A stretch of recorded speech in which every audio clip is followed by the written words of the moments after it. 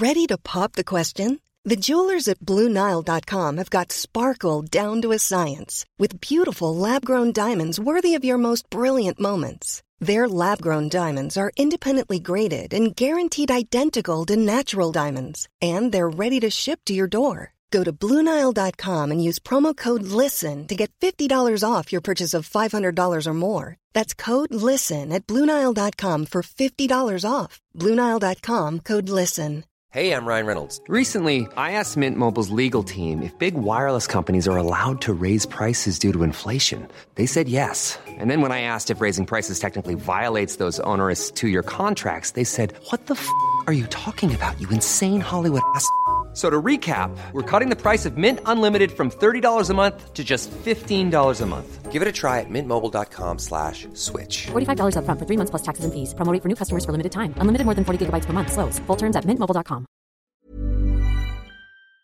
Hello everyone, welcome to Hidden Histories. For this episode, I was delighted to be able to speak with Marion Turner about her prize-winning biography on the poet, diplomat and literary icon Geoffrey Chaucer, called Chaucer, A European Life. The book is an entirely fresh perspective on the life of the man who has dominated the English literary history, in which Marion analyses not only Chaucer's verse, but the places, faces and spaces that influenced him throughout his remarkably cosmopolitan and European life. I've been listening to this on audiobook as I walk my dog, and her descriptions of the world in the 14th century are so immersive. I do recommend it as a way of enjoying her book. But for now, I hope you enjoy the podcast. Marion Turner, welcome to Hidden Histories. It's lovely to be here. Thank you for having me. And thank you for coming to talk about your fantastic book, Chaucer, A European Life, which is the first biography of Chaucer, am I right in saying a decade?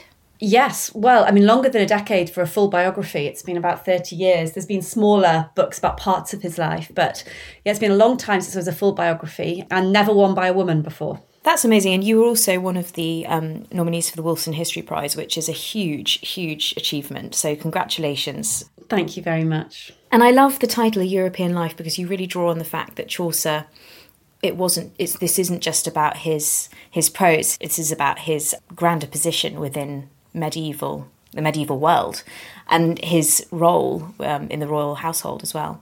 Yeah, so it's about his life from cradle to grave, but I haven't written it in a cradle to grave way. I've tried to write it through different places and spaces that matter to him.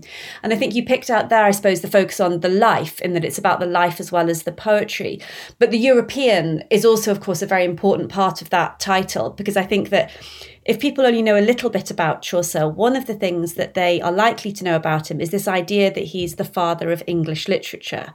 And that gives people a very specific idea about who he was and what he did. And I think there are a number of problems with that. But in particular, it tends to give this sense that he was nationalistic and that his relevance is confined to an English canon, that he is at the head of that English canon. And for Chaucer, that would have been a really, really extraordinary way of thinking about what he did and who he was.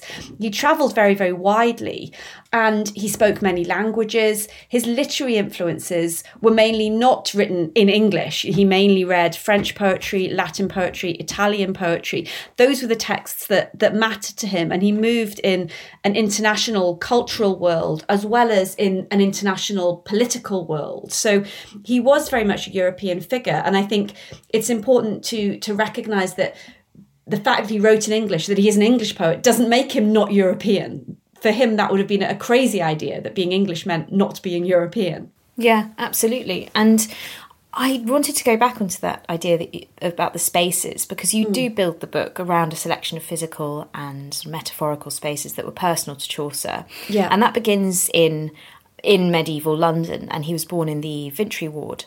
That's correct? Yes. And that was his early life. And one thing that I found incredibly immersive was the way that you draw the reader, or the listener in my respect, because I've actually been listening to it, into that world. And it's fascinating to be able to imagine that space that he was born into. Can you explain what that space would have been like? Yes. So Chaucer was the son of a vintner, a wine merchant, and as a result, he was brought up in a very international part of London. So Vintry Ward at that time had more immigrants in it than any other ward in London, for example. It's one of the wards that borders the River Thames. Partly because, of course, it's an import trade, so it's really important to have access to that river.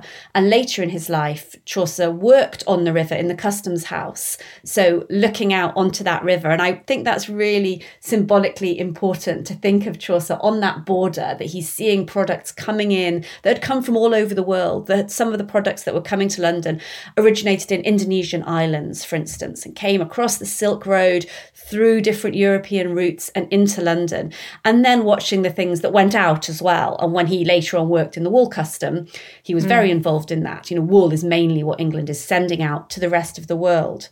So it's a cosmopolitan place to grow up if you're reasonably well off, which he was, his family was. There are shops that are selling spices, pepper, fabrics, things that have come from all over the place. It's also, if we're thinking about what it's like to be brought up there, it's rooted in lots of different kinds of communities. So if you're brought up there, your parents, in Chaucer's case, are part of a particular trade, a particular guild.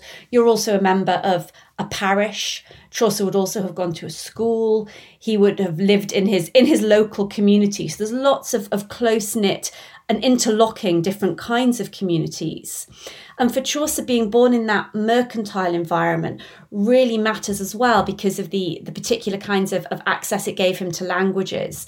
So it was normal at this time for an educated man to be trilingual in English, French and Latin. But Chaucer also picked up Italian. That meant that later on, when he had positions in the royal household, he was the person that was chosen to go on missions to Italy. He's born in the 1340s. Later in the 1370s, he was sent on 2 missions to Italy.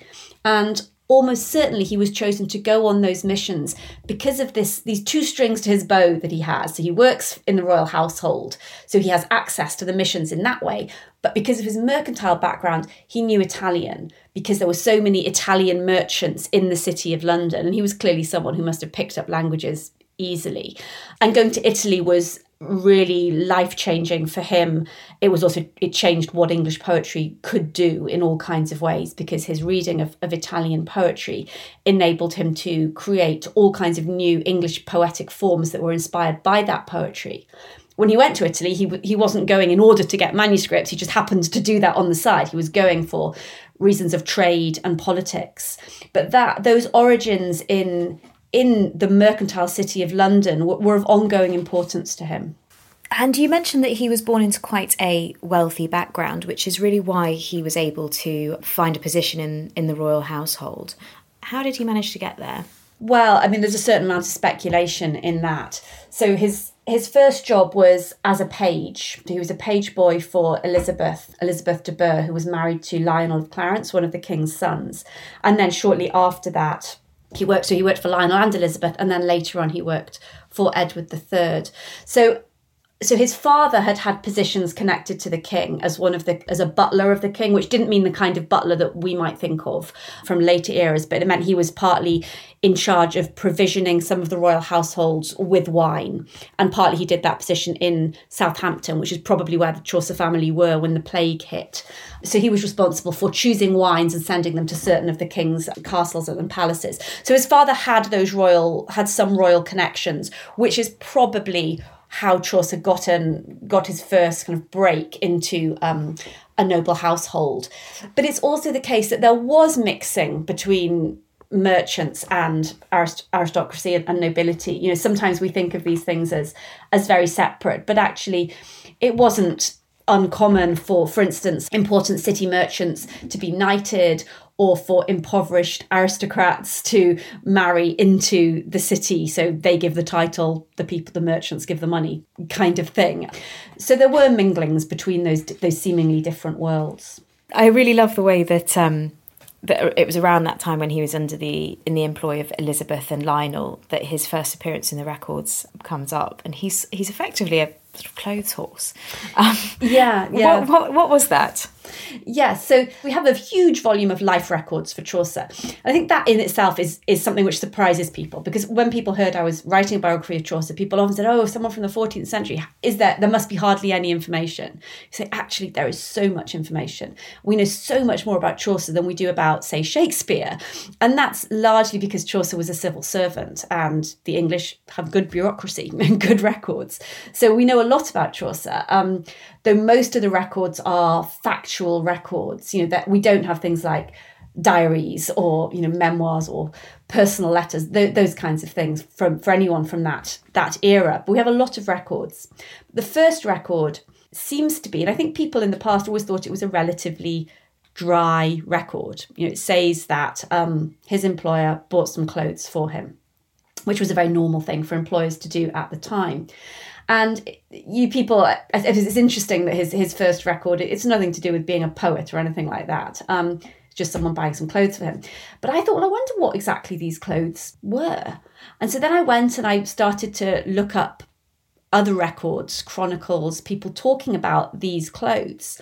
And I found out that this paltock that he was bought at the time was actually a completely scandalous item of clothing, and that this is a very, very early reference to it.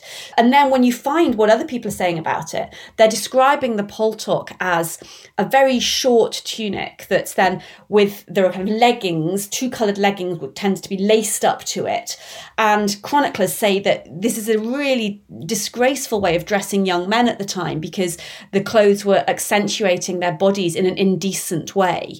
And one chronicler writing in the 1360s said that young men were going around dressed in such a provocative way that this was the cause of the plague, that God had sent the second wave of the plague in order to punish people for being so indecent and not obeying proper propriety. So in fact, this first image that we have of Chaucer is that he is a fashion plate wearing these new, outrageous items of clothing that many people at the time thought were disgraceful. And I like this anecdote a lot, I think for two different reasons. Because first of all, you think older establishment people criticise young people and say, look, it's all their fault. Look at the outrageous clothes they wear and the awful ways they behave. Everything's their fault. And this happens, in every age. And though this is an extreme case, I think actually saying that they caused the plague because of their clothes is an extreme case. But it's not dissimilar to things we see, in every era. But on the other hand, this is not a familiar situation. When we think about this is a young man who doesn't get to choose his own clothes. He's not making a rebellious statement himself and, saying, this is what I want to wear. I'm carving out my own identity, which is what we're more familiar with teenagers doing, saying, I want to dress in this way. I want to become someone who's defining themselves by their generation, not being defined by adults. But that's not what's happening here. Chaucer is being defined by his employer because he lives in the great household where your employer gets to choose for you what you wear, when you eat, where you sleep. You live in that household and everything is determined by the household. As a page boy, he probably was not paid in wages. He was paid in kind, and he was given access to people. He was given access to certain amounts of education. He was given food and clothes and a kind of education in how to behave. And he met people. So it was a really extraordinary way of existing where you lived in public. You didn't have your own room. You didn't go home. You didn't have privacy. And you have to make a huge imaginative leap. I find I have to make a huge imaginative leap to try to grasp what this must have been like for a young person at this time. And so those dual things, the way in which we think, I completely relate to this and this is completely alien. For me, that is what is so interesting about writing about the past, reading about the past. The frisson between I recognise this, I see myself in this, and then the need to step back from that and say, no, I have to make a huge imaginative leap. Things are not the same. I need to try to get myself inside that headspace. Absolutely. And I think an example of that is in the household, because something you talk about is the actual physical space of the household and how that is so different, and how you have all these interconnecting rooms and where people would have slept, which spaces were private, which spaces were not private, and how that would have been handled by people like young people like Chaucer. What do you think that experience would have been like for him at such a young and impressionable age? Well, I think people did have a different set of expectations around the private and the public. So it's so automatic for us to think that you need privacy, you need a private room. Sometimes you need to get away from it all. You need a lock on the door. How can you be creative if you're not able to have peace and quiet and sit on your own in a room? And that's not how people think in every era by any means. So, you know, I think in his own natal household, he would not have expected to have privacy. He would not have expected to go to his own room. He would be used to living with others, it's probably sleeping in the same room as parents, apprentices. That would be a normal way of living. There's a big difference when he goes to the great household in that he is no longer, you know, part of the family that is in charge. He's now a small fish in a much bigger household. He's serving them. It's Elizabeth and Lionel that matter. He is only there. You know, when he's getting dressed up, he's being dressed in order to adorn their public spaces. He's not at the centre, and that's a big shift. But I think there was a general feeling amongst all people really at this time that it was a productive thing to live with others, that you create things through collaboration, that you needed to talk to other people and relate to them. And there were changes happening at this time where people were more interested in separating spaces, but that didn't tend to be about making sure you had your own space just for you, but controlling who had access to different kinds of spaces. So the king, for instance, stopped dining so much in public and would dine with a smaller group of people, but he certainly didn't expect to dine just with his own, you know, nuclear family or on his own or anything like that. So there were certainly changes in terms of how people felt that they wanted to retreat from a complete sense of the public. But at the same time, I think there was a great acceptance of the idea that you were always with other people pretty much. Yeah. And also that idea that access was a privilege. So, access into a more private space of the head of the household demonstrated your place in the grand chain of it and in the entire construct of that household. I found that really interesting, and one of the anecdotes about how young people would probably be forced to have sex outside rather than in this household. I think that was really interesting. Really hard for people to find that private space, I think. And I think also I think what I found very interesting was, so there's a part in one of Chaucer's poems, The House of Fame, where he talks, so this is written later in life when he has a kind of apartment over Aldgate in London and he's working in the customs house.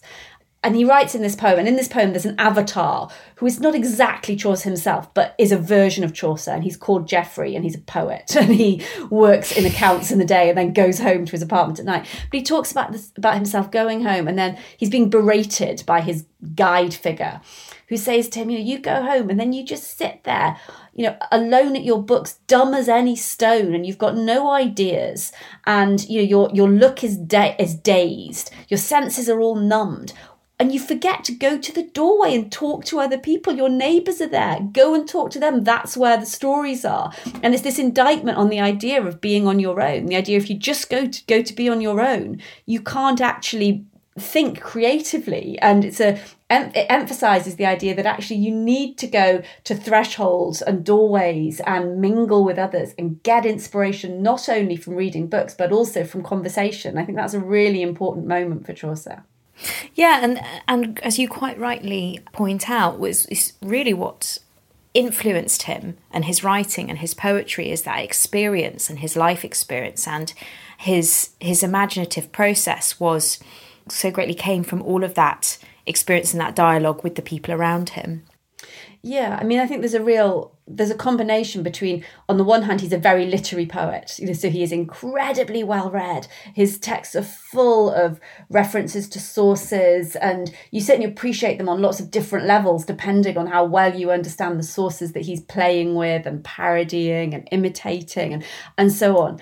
But at the same time, he also is a poet who is referring to things that places he'd been to, things he'd seen. There's a real mix between the real life spaces. So in the Canterbury Tales, for instance, he sets the Canterbury Tales in the beginning in a real inn, the Tabard Inn, which really existed, and the host, Harry Bailey, is a real person. Now, of course, the versions that he writes are different. He's not saying this is the real Harry Bailey. It's a version of him which is different. And the Canterbury Tales themselves come from lots and lots of different sources. But he's playing with us and saying this is a version of reality that is separated from it, but it does have some connection with that world that's around you, while also having connections with Ovid's Tales or Boccaccio's Decameron, that you have to try to think very much in the round, both in terms of the actual historical moment in which Chaucer lived and the text which he was reading at that time. And it's one of those experiences that I wanted to draw now, and that's the idea of the cage, which I think he talks about is it in The Knight's Tale. And that was, as you say, likely inspired by his experience in captivity whilst he was serving under Edward III in the 100 Years' War. Could you tell me a bit about his experience and how you think that shaped that metaphorical space? Yeah, so on Chaucer's first trip abroad, he was taken prisoner. So he was fighting in the 100 Years' War. He was taken prisoner, and then he was ransomed by the king and went home. We don't know for exactly how long he was a prisoner. And when he was a prisoner, if you were taken prisoner in war in this way, it didn't mean you were thrown into a dungeon and chained up. It was a relatively genteel kind of imprisonment. It was really one of the main things that war was for taking prisoners and getting ransom money. That was a very standard part of war at the time. I mean, I found it very interesting just to think about the fact that Chaucer had this experience of losing his liberty, because however genteel it is, if you are a prisoner, that must have a real effect on your psyche, to know what it means to be constrained like that by a force outside yourself. Again, it's something that's very difficult to imagine when I haven't been through it myself, thank goodness. But I tried a lot to try to think about that experience of constraint. And in his poetry, so in The Knight's Tale, he writes about the knights who are imprisoned by Theseus. And in contrast to the source text, which is by Boccaccio's Teseida, he inserts lots of references to the fact that they are not ransomed. And for a medieval audience, it's a terrible thing not to ransom your prisoners. It's a really not okay not to ransom. And he talks about the fact that they are condemned perpetually and that they don't have this option of ransom, which he must always have known was on the agenda. So I think there's different ways in which he thinks about the experience of constraint, because when he's writing about that kind of imprisonment, it's a terrible thing, not to have the opportunity, the hope of liberty. And he really emphasises that by putting in these two references to ransom. But I think there are other moments where, when he's talking about the cage, he's talking about it as a productive form of constraint. So in my chapter on the cage, I compared the way that he talks about the cage with the way that Boethius, which is the main source for his metaphors of the cage, the way that Boethius talks about the cage. And for Boethius, the cage is something that we have to escape, and we have to get to the woods where we are free. And Chaucer inverts that on the number of occasions when he uses the image of the cage. And he talks about the cage, in fact, as a lovely place of luxury, and talks about animals who want to escape the cage as animals who want to go off and be adulterous and eat kind of raw food and get away from civilized standards and life. And so in some ways, I think in those moments, he sees the cage as something which is about an acceptance of the constraint in our own lives, and that on one level, the idea that we accept constraint beneath God, we accept the idea that we're subjected to God. And then in a more pragmatic way, also the idea that we accept the constraints of living in society, that we don't live in nature, that he actually thinks it's a good thing to live in society and to take the problems of that. He doesn't want philosophically to separate himself from society and to be thinking about things somehow away from the real day-to-day problems of life. He thinks we have to engage with the world as it is. You also compare it to love as well, which I found really interesting, and how the idea of being constrained in love and captive in love. Yeah, so the idea of love as an imprisonment, which was another real trope of the time. And so, yeah, the idea that love is a prison and that you're constrained by your mistress, because it is almost always a male subjectivity in those kinds of poems, talking about that kind of constraint. So I think that those images, those metaphors of the idea that we are always being constrained by others, we don't live alone, we're always under subjection in a variety of ways, and sometimes that kind of subjection is something that seems to take away our freedom or our ability to think clearly, but at other times it's something that we have to work with productively because we need to collaborate with others, we need to think about our relationships with others. So he was on this campaign led by Edward III and the Black Prince and Henry, Duke of Lancaster, which ended the Treaty of Bretigny. Mm-hmm. He would have experienced France as it was at this point, which was a country that was massively ravaged by war, and having suffered multiple chevauchés and the land being torched. He did continue to work under Edward III in his service. What did he do from this point, and wasn't this the point where he started to travel further to places like Navarre, which was quite influential for him? Yes. So this early trip where he's travelling as part of an army and fighting is quite anomalous in various ways, because although he travelled very, very widely and frequently in his life, his travels were almost always about talking and diplomacy, not fighting. He usually was not interested in trying to sort things out through fighting. So he went on trips for a number of different reasons, often to negotiate peace treaties, to talk about marriage alliances, to discuss the wool trade, all those kinds of things. And I think that's very important in Chaucer's work in general, that he thinks you achieve things through discussion, through compromise. You move away from absolutes and idealism. I think you also move away from violence. That's not usually the way really to sort things out. So his trip to Navarre is indeed one which I find particularly interesting. So he went to Navarre in 1366. And we know very little about that trip. So we have a record in which he was, a record from Navarre, which is his safe conduct, that the king gave him a safe conduct to travel around Navarre with some horses and some attendants for a period of time. And really, that was all people knew about it. And so this was another example where I tried to think about, well, how can I find out more about this? And so I looked at things like the other documents that were being issued by the Chancellery of Navarre in that week, and tried to read up a lot about what was Navarre like at this time, what was going on at this time. And I found out that it was just an extremely interesting time and moment to go to Navarre, that while Chaucer was there, Navarre was invaded. For instance, at that time, there was a very dramatic conflict going on between Aragon and Castile, and Navarre was caught in the middle.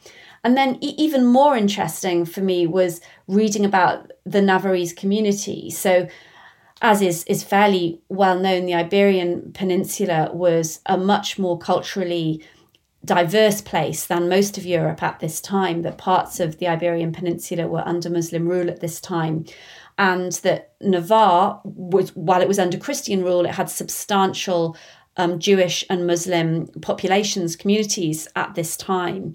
So this was the first time, and really the only time, that Chaucer went to a country and spent a few weeks there where there were really substantial communities of people of non-Christian religions. And that at this time, while things were certainly not ideal and there were all kinds of problems, but compared to many places in Europe, it was a reasonably successful example of those different communities living together. Navarre was ruled by that rather shifty character, wasn't it, Charles of Navarre, who was always on the opposite side, but claiming to be on the side of So he was on the side of the English, but then he was secretly on the side of the French, and then secretly on the side of the English. I think he's quite funny. Yeah. He's one of my favourite characters, Charles the Bad. And Charles the Bad, Pedro the Cruel. There's a lot of those Spanish characters. And you do talk about slightly off topic, you do talk about the fratricide that happens in Castile, and I do find that moment when Pedro the Cruel is killed by his brother Enrique Trastamara very Game of Thrones-esque, because they are literally at a camp and they have this sort of match between them, brother to brother, and then Enrique actually ends up murdering Pedro. But it's all very dramatic. I find the history of the Spanish at this point is full of excitement. Yeah, and Chaucer talks specifically about Pedro in the Monk's Tale, which is really interesting. And various manuscripts suggest that some things were changed in that poem at a later date because of a royal marriage that made it impolitic to be so critical of certain people. Oh, interesting. But that's interesting in itself, because of course John of Gaunt was always in support of Pedro and his daughter Constance with his marriage to Constance, and therefore claimed Castile. So yes, but then later on, there was one of their descendants marries a descendant of Enrique. I can't remember the exact details right now, but things changed later. Oh, that's interesting. Okay, so I wanted also to talk to you, which is moving on slightly, but the women in Chaucer's life and how he writes women. And his influences, and in particular his daughter, because his daughter is a character that you discovered more about in your research, and I wanted to ask you how you uncovered her and who she was and how she lived her life, and how she might have been shaped by her father's work. Yeah, so so we know about 3 of Chaucer's children. So Thomas, about whom we know a lot, Lewis, about whom we only know a little, but Chaucer wrote a text for him, and then there's another reference to him. And then Elizabeth, about whom no one has really been interested before, hardly at all. So there is a reference to Elizabeth becoming a nun, first of all in St Helens Bishopsgate, and then at Barking. And people had just very much gone over those references. Oh, maybe she was Chaucer's daughter, maybe she wasn't, who knows? I mean, she clearly was. When you look at the references, it's Elizabeth Chaucer and John of Gaunt, who at this point is very much Chaucer's patron, was making the payments for her, doing it at the same time as her cousin, who was the daughter of John of Gaunt's long-term mistress, later wife, Catherine Swynford. And Elizabeth Chaucer was someone about whom, while we don't know much about her specifically, what I was able to do was find out a lot more about the places that she lived. So, and again, this was something which, by looking around the reference, around the records, it helped a lot. You're just kind of taking the reference out of the life records and putting it back in its own context, thinking, well, what was St Helens Bishopsgate? What was it like? And then I found out a lot of things about that nunnery. And I think that, again, today, people tend to think of nuns and nunneries in quite stereotypical ways. And in actual fact, I think that people became nuns for a variety of different reasons and had different kinds of lives as nuns. But if you were running a nunnery, you really had to be a very good businesswoman. They owned a lot of property. They were not removed from the world in that way because they had to negotiate various things. There are examples of, for instance, nunneries which owned brothels and taverns and things like that, and had the rent from those kinds of places. If you were interested in education, you very likely had more opportunities to read books and study as a nun than as a wife in many cases, not in every single case, but in general. And you had more time because you were not constantly having to bear children. So there were various things about nuns' lives that were, I think, quite desirable in comparison to the life of a wife at this time. And the nunneries that Elizabeth Chaucer went into were very wealthy nunneries. St Helens Bishopsgate, first of all, in the city of London, very close to where her father was living at the time, and then Barking, which was a notch up again, a very wealthy nunnery. And again, if you look at the records, you see that they're getting figs delivered to eat and things like that. And I think they were able to enjoy a pleasant lifestyle. That doesn't mean that they weren't religious, that they weren't truly dedicated to their vocation and to prayer, which I think certainly most were. But there are examples of things like say that I found these very interesting records of St Helen's Bishopsgate, where the nuns are being told that they shouldn't dance so much, and they should only dance and have parties on particular occasions, not all the time. They shouldn't have so many people staying overnight, and they were clearly having quite a fun lifestyle. And again, why not? That doesn't mean that they weren't dedicated to God and to prayer as well. Well, that's really interesting, and I think it's fascinating to understand that this wasn't just a community of incredibly pious women who led an incredibly pious and conventional life. I think they had a lot more opportunity, and as you say, very good businesswomen, and they had to deal with quite a lot of wealth. I think that's fascinating, and not something that one would naturally consider when you thought about a nunnery in the 14th century. I should say, I think there's so many things about medieval women that do surprise people. Chaucer's wife went on working for all her life. After she was married, she didn't think that meant she had to give up her job. She went on being a lady in waiting, often living in a household apart from Chaucer. That was not unusual. But people are often surprised to hear that about medieval women. This Mother's Day, celebrate the extraordinary women in your life with a heartfelt gift from Blue Nile. Whether it's for your mom, a mother figure, or yourself as a mom, find that perfect piece to express your love and appreciation. Explore Blue Nile's exquisite pearls and mesmerizing gemstones that she's sure to love. Enjoy fast shipping options like guaranteed free shipping and returns. Make this Mother's Day unforgettable with a piece from Blue Nile. Right now, get up to 50% off at BlueNile.com. That's BlueNile.com. Hey, I'm Ryan Reynolds. At Mint Mobile, we like to do the opposite of what Big Wireless does. They charge you a lot, we charge you a little. So naturally, when they announced they'd be raising their prices due to inflation, we decided to deflate our prices due to not hating you. That's right. We're cutting the price of Mint Unlimited from $30 a month to just $15 a month. Give it a try at mintmobile.com/switch. $45 up front for 3 months plus taxes and fees. Promo rate for new customers for limited time. Unlimited more than 40 gigabytes per month. Slows full terms at mintmobile.com. There's never been a faster or easier way to start your weight loss journey than with PlushCare. PlushCare accepts most insurance plans and gives you online access to board-certified physicians who can prescribe FDA-approved weight loss medications like Wegovy and Zepbound for those who qualify. Take charge of your health and speak with a board-certified physician about a weight loss plan that's right for you. Get started today at plushcare.com/weight loss. That's plushcare.com/weight loss. plushcare.com/weight loss. Yeah, she was very dedicated within the royal household, wasn't she? As was her sister Catherine Swynford. So, speaking about Philippa Chaucer, do you think that she was inspiration to him in some ways in his writing? And also some other influences, female influences, like, as you previously mentioned, Elizabeth de Burgh, the Countess of Ulster. How do you think he writes the women that lived around him? Yeah, so I think that Philippa, it's very hard to get a handle on what his personal relationship with his wife was like. I mean, very hard, impossible. It seems that they were not always living together.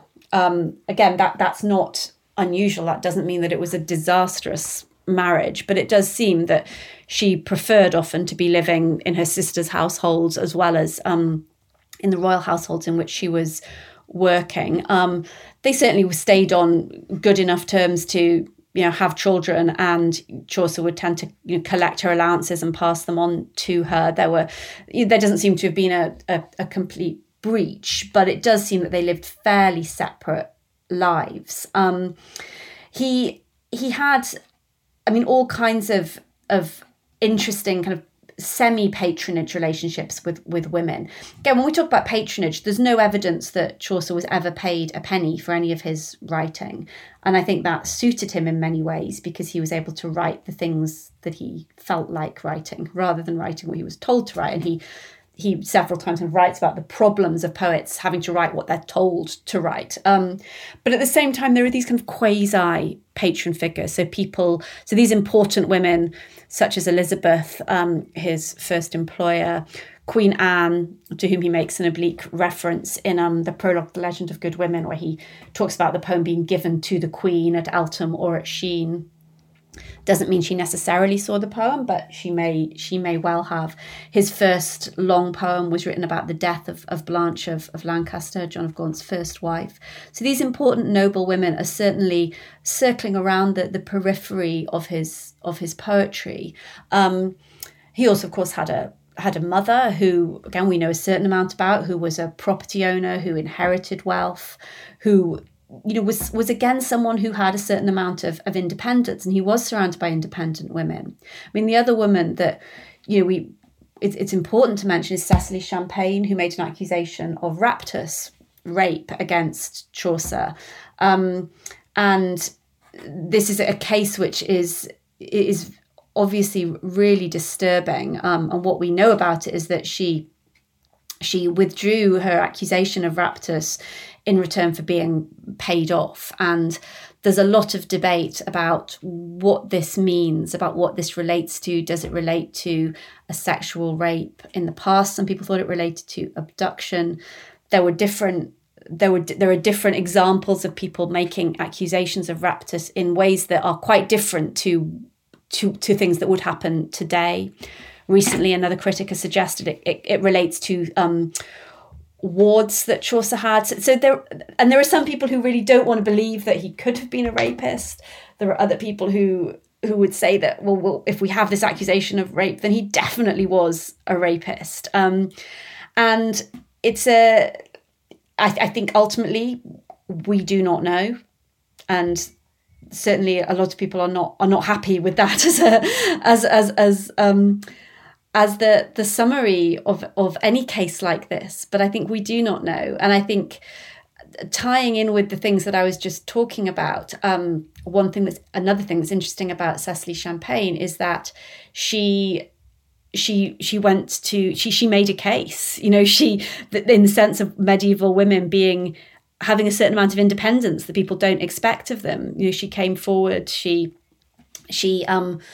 tried to get what she felt was her due, some recognition of whatever had happened. And I think that in itself is interesting. I think that it's quite difficult often to make precise connections between Chaucer's relationships with women in his own life and the way that he wrote about women. So I think that, again, there's been a certain strand of commentary on Chaucer which would say, for example, people would say, well, he writes so sympathetically about women, he can't possibly have been a rapist, for example, or he was a rapist, therefore this can't really be sympathetic about women, it must be satirical. And I think that is not how biographical criticism should work, and I don't think that what people say and what people do tie up so neatly together.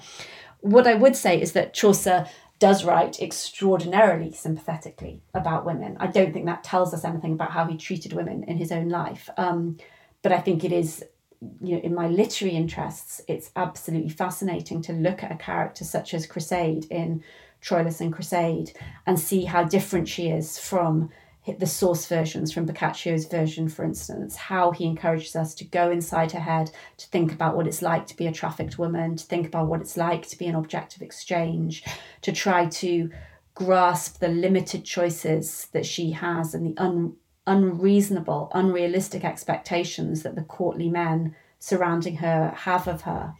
Or if we look at the wife of Bath, that he has created there an unprecedented female figure and a woman who says you cannot expect to see fairness in the canon because all the texts have been written by men, and that's why they say such terrible things about women. And he creates a character who comes out and says that.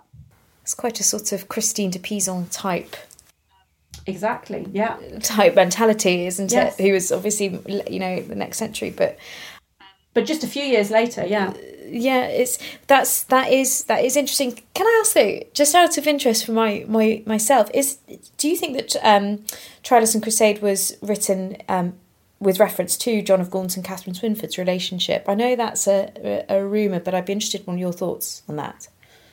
No, I don't myself. I don't think that Chaucer tends to make those kinds of specific comparisons very often in his poetry. And the poem comes very directly from Boccaccio's Il Filostrato and is then developed in various ways. But I think it's a poem which is, I think it is partly a very literary poem. I think it is reflecting and refracting all kinds of more general things that are going on at that time in the divided city of London, for instance. But I don't think that Troilus and Cressida are supposed to be representing real people. No, I don't. Okay, so he was heavily influenced by these Italian poets like Boccaccio. So how did the emergence of the English vernacular in the 1360s change his output of poetry as inspired by these European poets? Yeah, so it's important to note that we've always had poetry in English, that there's an unbroken tradition of poetry in English, and that then there is absolutely an upsurge of it in the second half of the 14th century. And at the same time, English is used more in lots of different areas in life. It starts to be used more in Parliament, in law courts, all those kinds of things. So there's a development in the idea of the vernacular. And Chaucer is one of the poets that writes a great deal in English. So the other poets also writing a lot in English in the late 14th century include the poet of Gawain and the Green Knight, John Gower, Langland. There's a group of poets. Of course, someone like Gower writes 3 great poems, one in English, one in French, one in Latin. And that's more what we might expect to happen because French and Latin are still very important languages. And if you look at, say, the wills of aristocrats at this time, they're still mainly reading French texts, not English texts. And it's possible that in his youth, Chaucer may have written some poems in French, but we don't know. There's debate about that. I think there's a number of really interesting things about Chaucer's choice to write, as far as we know, exclusively in English. So first of all, that this is a European trend, paradoxically. So that Dante, a generation, 2 generations earlier, had been writing in Tuscan, in the Italian vernacular, and saying, look, the vernacular is good enough. We don't need to write in Latin. I'm going to write in Italian.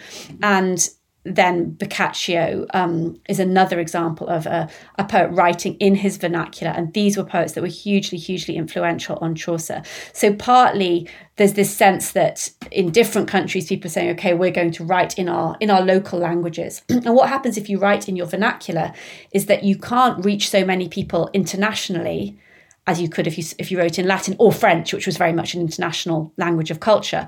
But of course, you can reach a more varied group within your own country. You can reach more women and you can reach a broader range of classes. It's not the case that you're suddenly reaching everyone, that peasants are reading Chaucer's poetry. They are not. But you do increase your reach, and that's an ongoing thing, that you increase the sense of how many people can read you.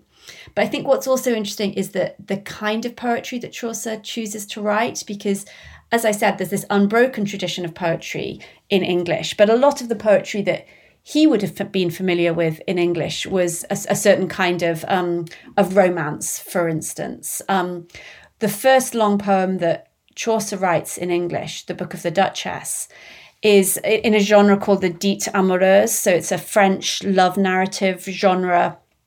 Important examples are Guillaume de Machaut's texts, with which Chaucer was very familiar. They're important influences.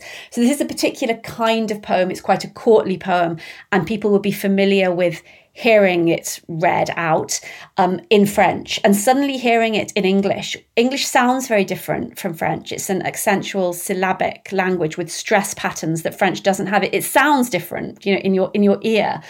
Suddenly writing it in English is a strikingly new thing. So it's not just about writing an English poem, it's about the kind of English poem that he chooses to write.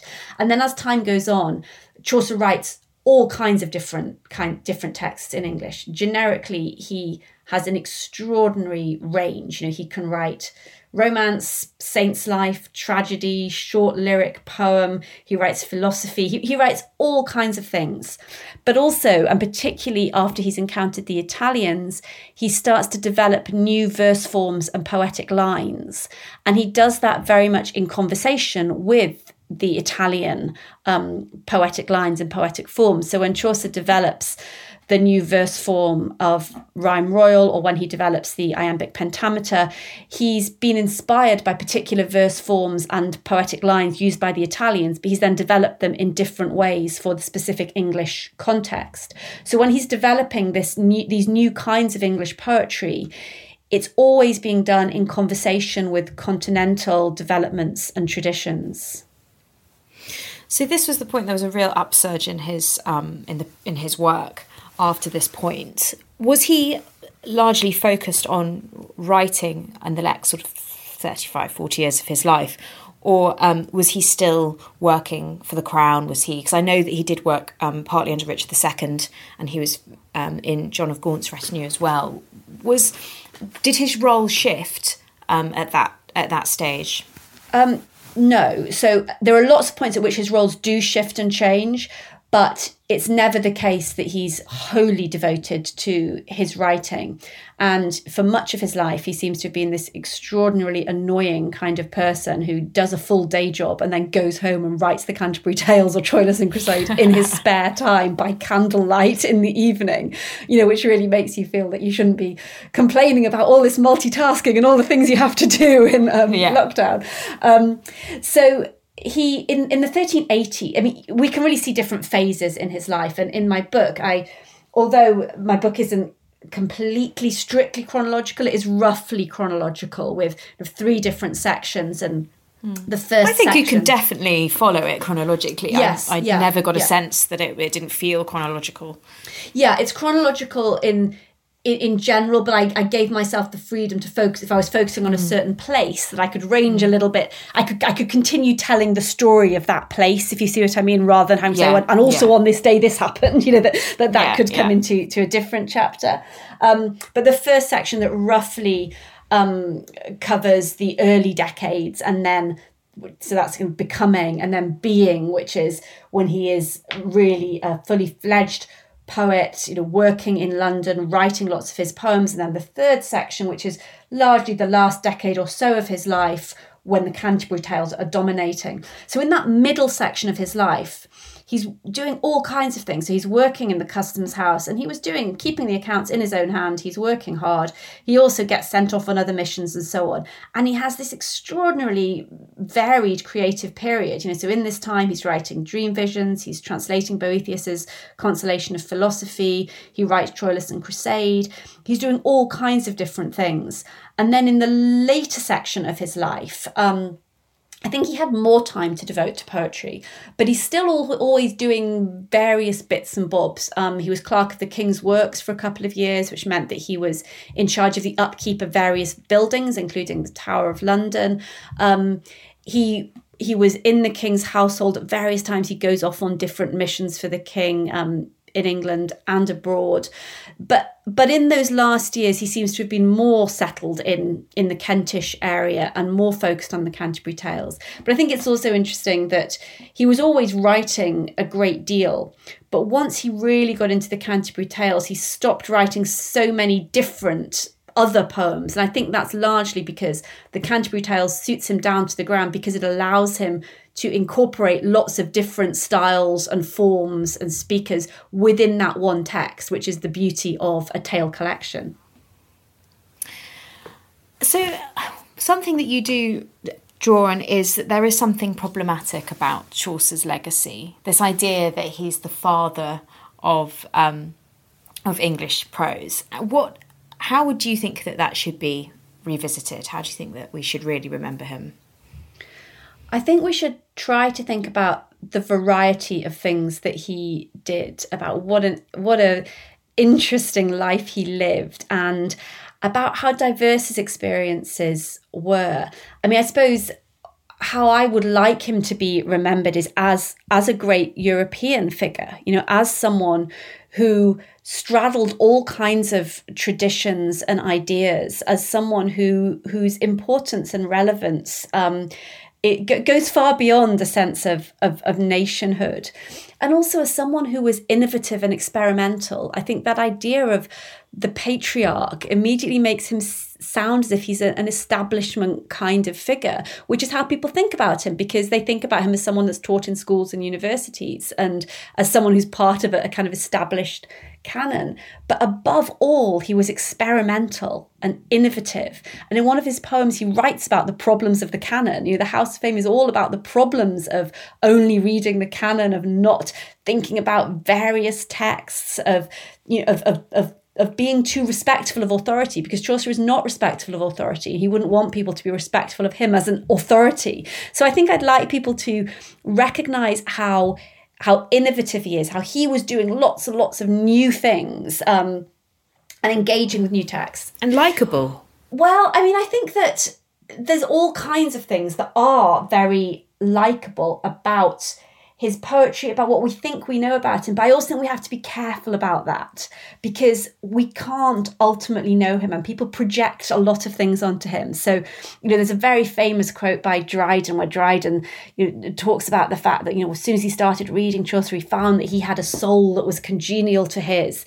And because Chaucer wrote so many different things, everyone seems to be able to find what they want to in Chaucer. So different centuries have liked different Canterbury Tales much more, for instance, because people have said, oh, look, here's the Protestant Chaucer, here's the Catholic Chaucer, here's the Chaucer who's every woman's friend, here's the Chaucer who's very funny and bored who I want to go to the pub with, here's the serious philosophical Chaucer. So whatever we like, we can find that, but I think actually he always keeps something back by using all of these masks, all of these narrators.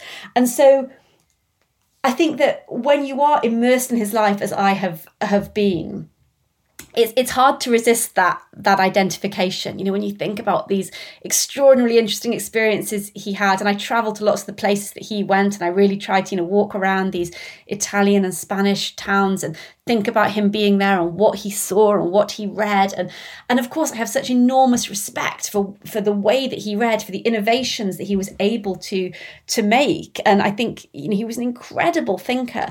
But I also think there is a hidden part of him that we cannot get access to, and in fact you cannot for anyone. It may seem easier to if you have diaries and letters, but people always keep something back, don't they? Yeah, but also how ambitious and how, I suppose, trusted he was to have such a long career within the royal household and be a delegate for all of these European affairs as well. I think that's something, as you say, this diverse career that he had, that's something that needs to be acknowledged as well. Yeah, hugely impressive person. Marion, I'd really love to end the podcast with you just reading a short section from Chaucer's works, just because I find the conjugation of the Chaucerian English so beautiful, and you do it so beautifully. So would you mind, because I know that many listeners would enjoy that. Would you like the opening of the Canterbury Tales? Let's do the opening of the Canterbury Tales. Okay. One that Aprilla, with his surest suitor, the droct of March, hath pierced to the rooter and bathed every vein in switch liqueur, of which virtue engendered is the fleur. One Zephyrus eke with his sweeter breath inspired hath in every holt and heath the tender crops, and the young sun hath in the ram his half coursiron, and smaller fowls mark and melody that slapen alvernicht with open yea, so pricketh him nature in her courages. Than Longenfook to goon on pilgrimages, and palmers for to saken straunge stronders, to ferner halwers, couth in sondry londers, and specially from every shire's end of England to Canterbury they wend, the holy blissful martyr for to sake that hem hath holpen, wham that they were seeker. And that is just one sentence. The opening sentence, which is extraordinary poetic achievement. It's beautiful. It's so lyrical, and it's beautiful. Thank you. Where can people buy your excellent biography of Chaucer? So Chaucer, A European Life, published by Princeton University Press. They can buy it in all good bookshops. They can get it both online and in real bookshops, which I think we can now go to again. It's available as an audiobook as well as a hardback, and there will be a paperback in the autumn as well. Super. Thank you so much, Marion. Thank you for coming on Hidden Histories. Thank you, Helen. It's been my pleasure.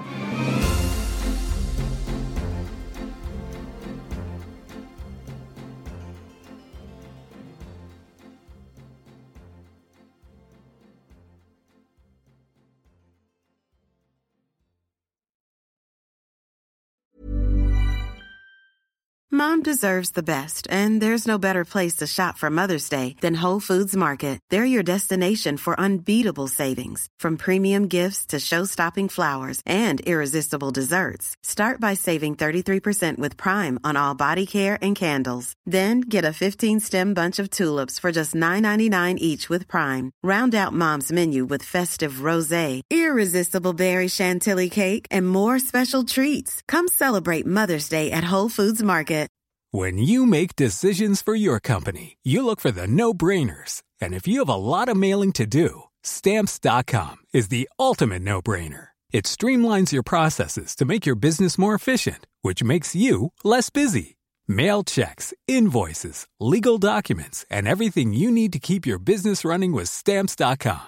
Seamlessly connect with every major marketplace and shopping cart. Schedule package pickups and see your cheapest and fastest shipping options from different carriers, with rates up to 89% off USPS and UPS rates. And with the Stamps.com mobile app, you can take care of mailing and shipping wherever you are. Make the same no-brainer decision as over 1 million other businesses with Stamps.com. Sign up with code PROGRAM for a 4-week trial, plus free postage and a free digital scale. No long-term commitments or contracts. That's Stamps.com. Code PROGRAM.